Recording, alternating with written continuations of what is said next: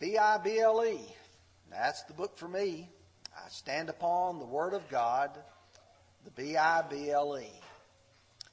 You know, the Bible is not just a book.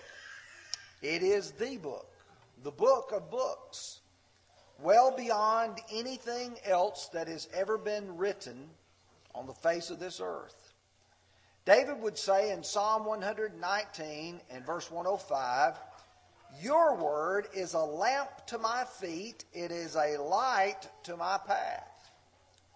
James, in James chapter 1 and verse 21, says that we are to receive with meekness the implanted word which is able to save our souls. And then we go to Acts 20 and verse 32, and the Apostle Paul says, "Now, brethren, I commend you to God and the word of His grace, which is able to build you up and give you an inheritance among all those who are sanctified." You see, that tells me that God's Word is what I need every day to guide my path.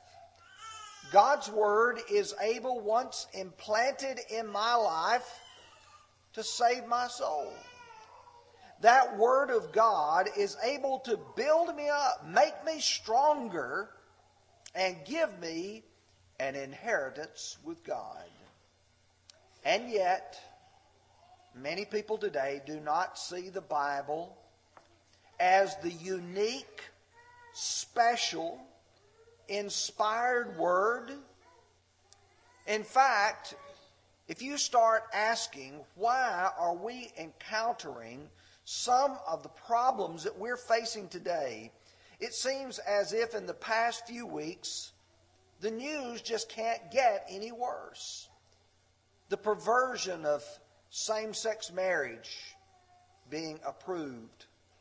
The fact that they are taking little babies that have not yet been born and are selling their body parts is so disgusting. And yet the reason why we are here is because men no longer put the Word of God as the directions of their life. How do men view God's Word? The other day I was reading regarding one of these moral issues, and a man posted and said that he believed the Bible was, and I quote, "an ancient book of Bronze Age myths." He believes that the Bible is nothing more than a book of stories, a book of myths.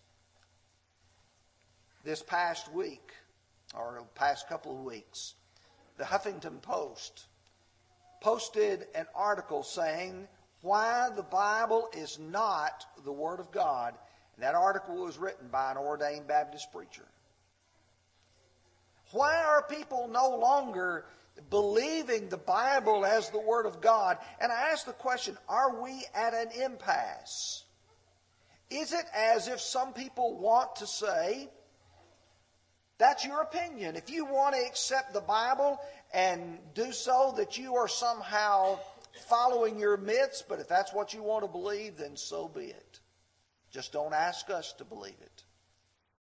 That's a part of our world today. A part of our world today is basically saying everything is only an opinion. But I'd suggest to you that there's something else. If I were to tell you right now that I have a coin in my right hand, some of you might say, well, it's my opinion he does. Others might say it's my opinion that he doesn't.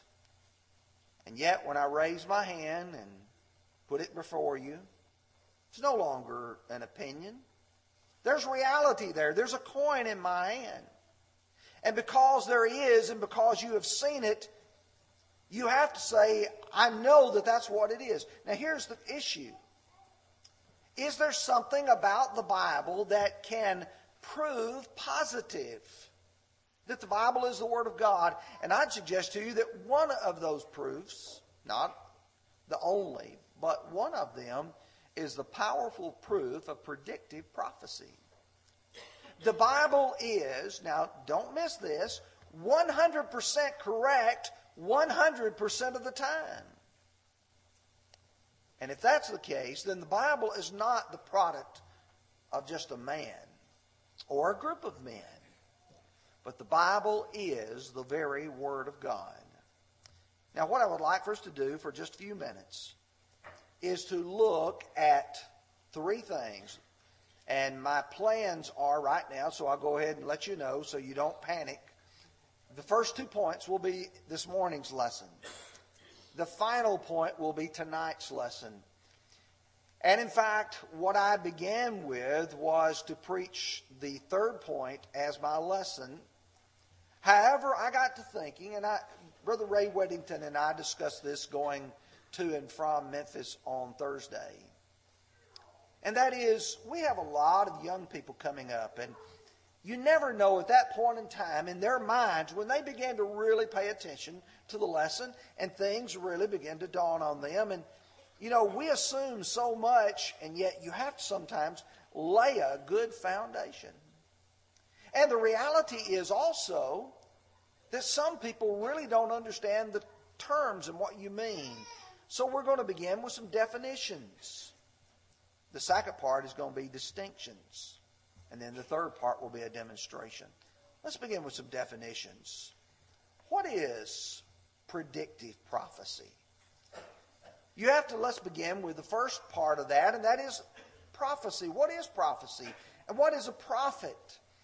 You see, prophets and prophecy is found really almost from the beginning all the way through the book of Revelation. But one of the best illustrations I believe I can give you is found in the book of Exodus. And if you want to turn there, you're welcome to do so. We're going to go to chapter 4, and then we'll go over to chapter 7. When you get to Exodus chapter 4, God has sent Moses to go to Pharaoh to tell him, "Let my people go." When God tells Moses this, Moses responds to him, "God, why are you sending me? I can't talk. I'm not eloquent. Never have been eloquent. Can't you send somebody else?" And God tells him, "Your brother," verse 15, "is going to be your mouth. He's going to speak your words." And then when you get to verse 16, "So he shall be your spokesman to the people. And he himself shall be as a mouth for you, and you shall be to him as God." You see, the role that Aaron was going to occupy was to be a prophet for Moses, a spokesman for him, to be his mouthpiece. You go to chapter 7, verse 1. "So the Lord said to Moses, See, I have made you God to Pharaoh, and Aaron your brother shall be your prophet." So if I understand prophecy correctly in the Bible, it's where a man is a spokesman for someone else. And in the Bible, to be a real prophet is to be God's prophet, where God puts in the heart and the mind and in the mouth what he wants the prophet to say. Now we'll go to 2 Peter chapter 1, verses 20 and 21. And Peter is going to explain the role of God's Spirit in the prophet's mouth. He says, "Knowing this first, that no prophecy of Scripture is of any private interpretation. For prophecy never came by will of man, but holy men of God spoke as they were moved by the Holy Spirit." Prophecy never came by will of man. It's not as if man says, "Okay, here's what I want to write. Here's what I want to speak." These are words from God. And so that's the reason why when we get to passages like 1 Corinthians chapter 14 and verse 37, Paul says, "If anyone thinks himself to be a prophet or spiritual, let him acknowledge that the things that I write unto you are the commandments of the Lord." So I understand prophecy is speaking for God, not by man's choice, but by God's choice. And whether he speaks it or whether he writes it, These things have the force of the commandments of God. Now let's talk about the word predictive for just a moment. To predict something is to suggest that it is something to come in the future. For instance, I may predict that the majority of us after services will eat a meal. I would dare say that's probably going to happen. Most of us are probably going to choose to eat after our services today. But that's a pretty good educated guess because most people do eat at that time of the day. But in the Bible, we're talking about the result of an all-knowing God. The passage that was read to us just a few moments ago by Brother David says that God is an all-knowing God who is like none other. For just a few moments, let's explore that idea. If you want to go with me to Isaiah chapter 41, God had challenged through the prophet Isaiah the people who were worshiping idols. And what he's wanting to do as he talks about the worshiping of idols is, I want you idols to basically put up or shut up. I want you to prove that you are worthy of being worshipped. So here's the way Isaiah presents it. Let them bring forth and show us what will happen. Let them show the former things, what they were, that we may consider them and know the latter end of them. Or declare to us the things to come. Show the things that are to come hereafter, that we may know that you are gods. Yes, do good or do evil, that we be dismayed and see it all together. Do you get the point? God is saying to these idols and to those, primarily those who worship them, the idols are nothing. Produce something. Tell us what's going to come to pass. Obviously they can't. You get to chapter 46 and verse 10. Declaring the end from the beginning, and from ancient times the things that are not yet done. Saying, my counsel shall stand, and I will do all my pleasure. God knows the future. God knows what you will be doing today, what you will be doing tomorrow, what you will be doing next week. God knows who will be saved and who will be lost. God knows everything. And predictive prophecy is when God says, I know what's going to happen, and I'm going to tell you when it will happen and what will happen. You see, that's a test for a real prophet. Because God wants us to know that there are sometimes people who are going to say things in His name, and they may not be telling the truth.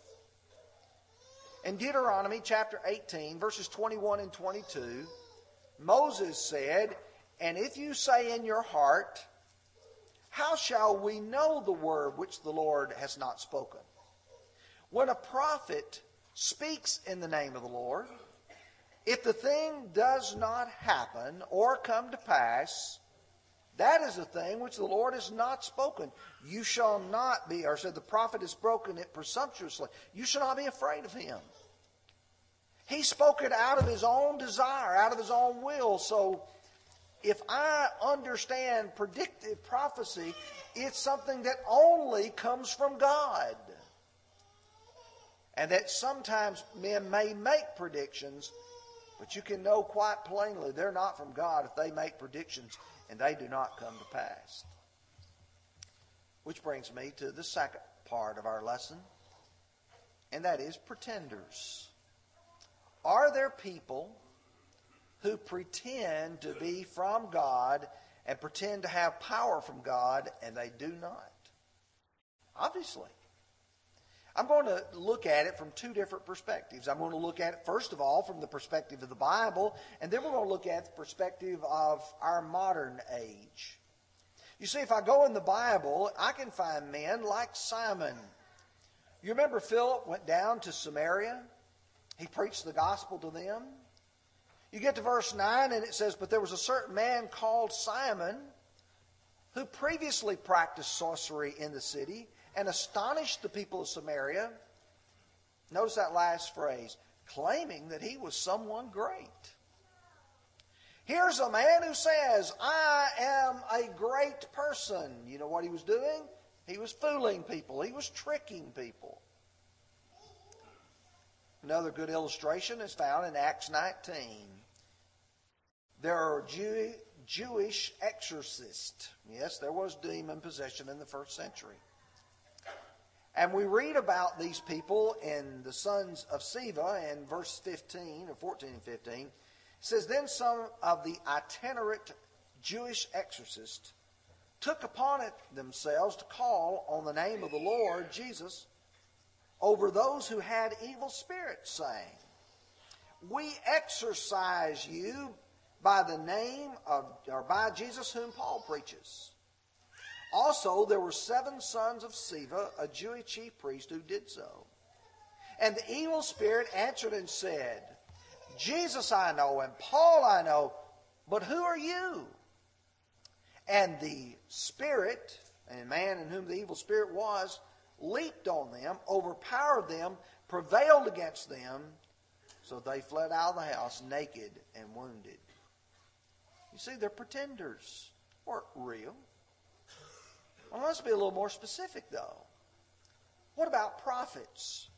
I want you to turn with me in your Bibles to Jeremiah chapter 28. Jeremiah chapter 28. I can't take the time to discuss this whole chapter, but let me just give you a little background, and then we'll look at verses 2 through 4.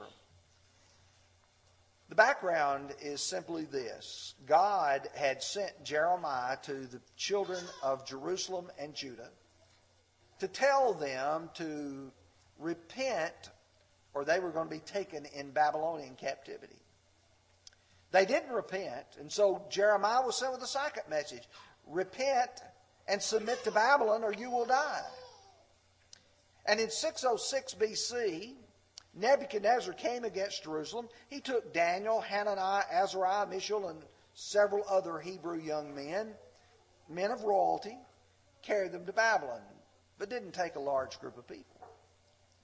He came back and took Jehoiachin, and he took him along with all of the vessels of the Lord's house, the gold, the silver, and a number of people in 597 BC. And it's right during that time when Zedekiah becomes king that there's a man rises up by the name of Hananiah. And Hananiah is wanting the people to get an encouraging message. Don't think this is the end. Don't think that what Jeremiah is saying, he's just a prophet of doom and gloom and sadness. Well, here is what we read.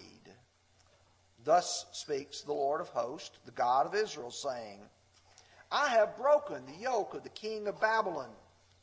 Within 2 full years I will bring back to this place all the vessels of the Lord's house that Nebuchadnezzar, king of Babylon, took and carried away from this place and carried to Babylon. And I will bring back to this place Jeconiah, the son of Jehoiakim, king of Judah, with all the captivities of Judah who went to Babylon, says the Lord, for I will break the yoke of the king of Babylon. That's a false prophecy. You see, after Jeremiah heard Hananiah say that, he said, Amen, may the Lord do so. That's what I'd like to happen. But that's not what's going to happen. In fact, God sent Jeremiah to Hananiah to tell him, not only will this not take place, but you're going to die this year. In fact, 7 months later, Hananiah died because of his false prophecy. You see, when I look in the Bible, I see pretenders. And what these pretenders are doing are saying, I'm speaking from God. That prophecy didn't come true because that prophecy didn't come from God, and God said it didn't come from me. In fact, I want you to listen carefully to Jeremiah 23 and verse 21 and Ezekiel 13. He says, I have not sent these prophets, yet they ran. I've not spoken to them, yet they have prophesied. And then in Ezekiel 13, verse 7, have you not seen a futile vision? And have you not seen spoken of false divination? You say, the Lord says, but I have not spoken. Folks, I want you to understand that when you go to the Bible, there are false prophets there. And God's true prophets call them out. Prove them to be false. Now, in our modern day, there's also people who claim to have the power of God. They claim the ability to see the future. I don't know how many of you today look as you go through the checkout aisles in the grocery stores and other businesses. But there's all these tabloids there. The National Enquirer, the Globe, and it seemed like these were much more popular several years ago than they are today. But it was a characteristic every year that sometime in December they would have on the front headline of those the predictions for the coming year. One of the ladies who many years was featured in some of these was a lady by the name of Jean Dixon. Before her was a man by the name of Edgar Casey. And then one that prophecies are often listed there is a man by the name of Nostradamus. And you see what they're suggesting is they can see the future.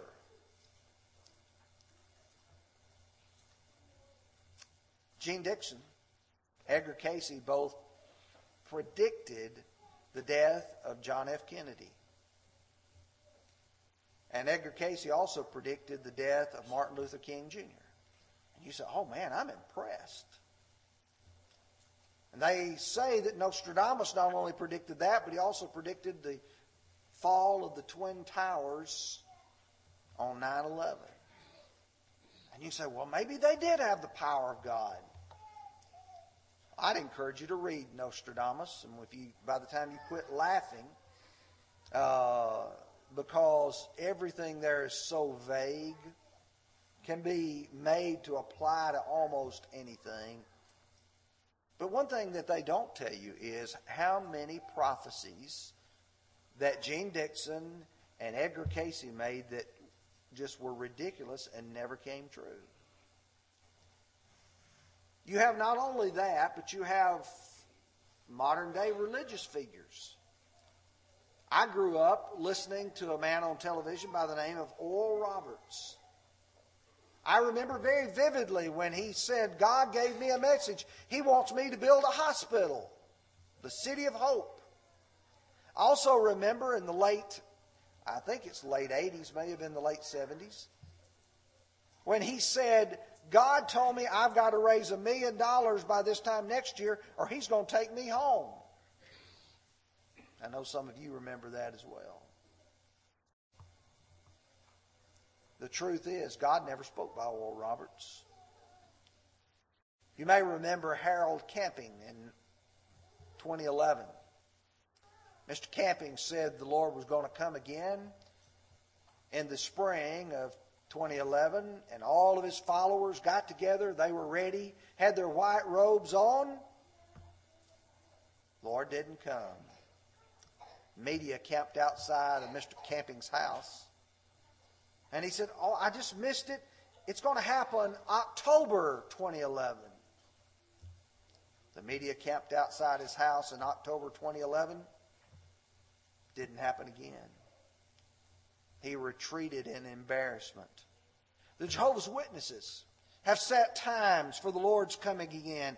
In the 1800s, 1915, 1925, some of my classmates, when I graduated in 1975 from high school, had no plans for college because they believed their leaders who said Jesus is going to come again in 1975.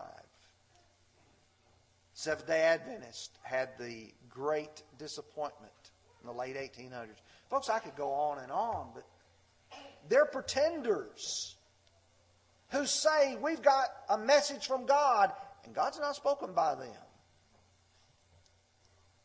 I'm going to attribute this one to Leonard. I think he says this. If it didn't, it sounds like what he'd say. Even a blind squirrel will occasionally find a nut. If you make enough prophecies, pretty soon you're going to find one that will actually be true. McClintock Strong Encyclopedia says arrows shot in all directions, even in the dark, are bound to hit something occasionally. Yes, there are people who make prophecies. Will they get one or two right? Maybe. But when you get to the Bible, you have 100% of the prophecies, 100% true.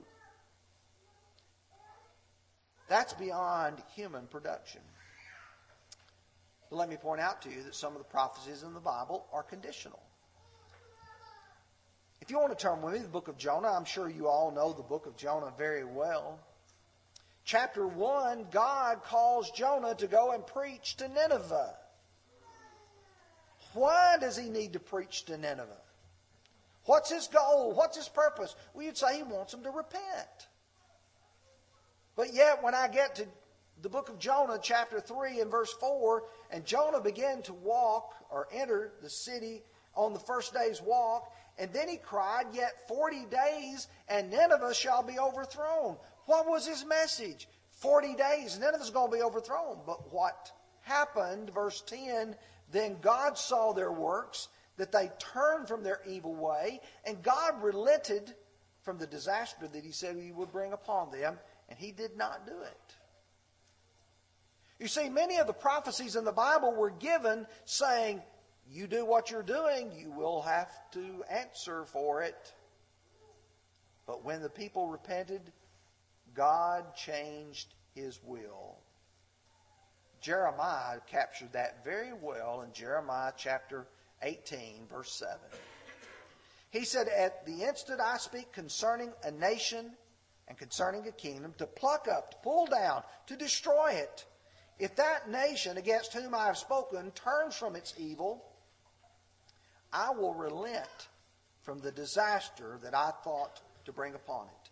And at the instant I speak concerning a nation and concerning a kingdom, to build and to plant it, if it does evil in my sight so that it does not obey my voice, then I will relent concerning the good with which I said I would benefit it. You see, God's prophecies were based upon a person's repentance or the person's change to evil. The messages from God recorded in the Bible are true, and they're proof of divine inspiration. It's impossible that all the prophecies in the Bible could be true and this not be the book from God. Now let me tell you what we're going to talk about in our lesson tonight, and then I'm going to extend the Lord's invitation. We could talk about a number of examples, but we're going to just consider three. We're going to consider Ezekiel 26 and the destruction of Tyre. We're going to look at it specifically. Then we'll go to Jeremiah chapter 50 and also chapter 51, and we'll talk about the destruction of Babylon. And then finally, we're going to talk about the prophecies with regards to Christ. You see, the Bible is the Word of God. And because it is the Word of God, I am responsible for what it says on everything. If it tells me what marriage is, and for this cause shall a man leave his father and mother, because God had made them male and female, and they two shall become one flesh, then I know marriage is between a male and a female, and I know that it's between two and not 22.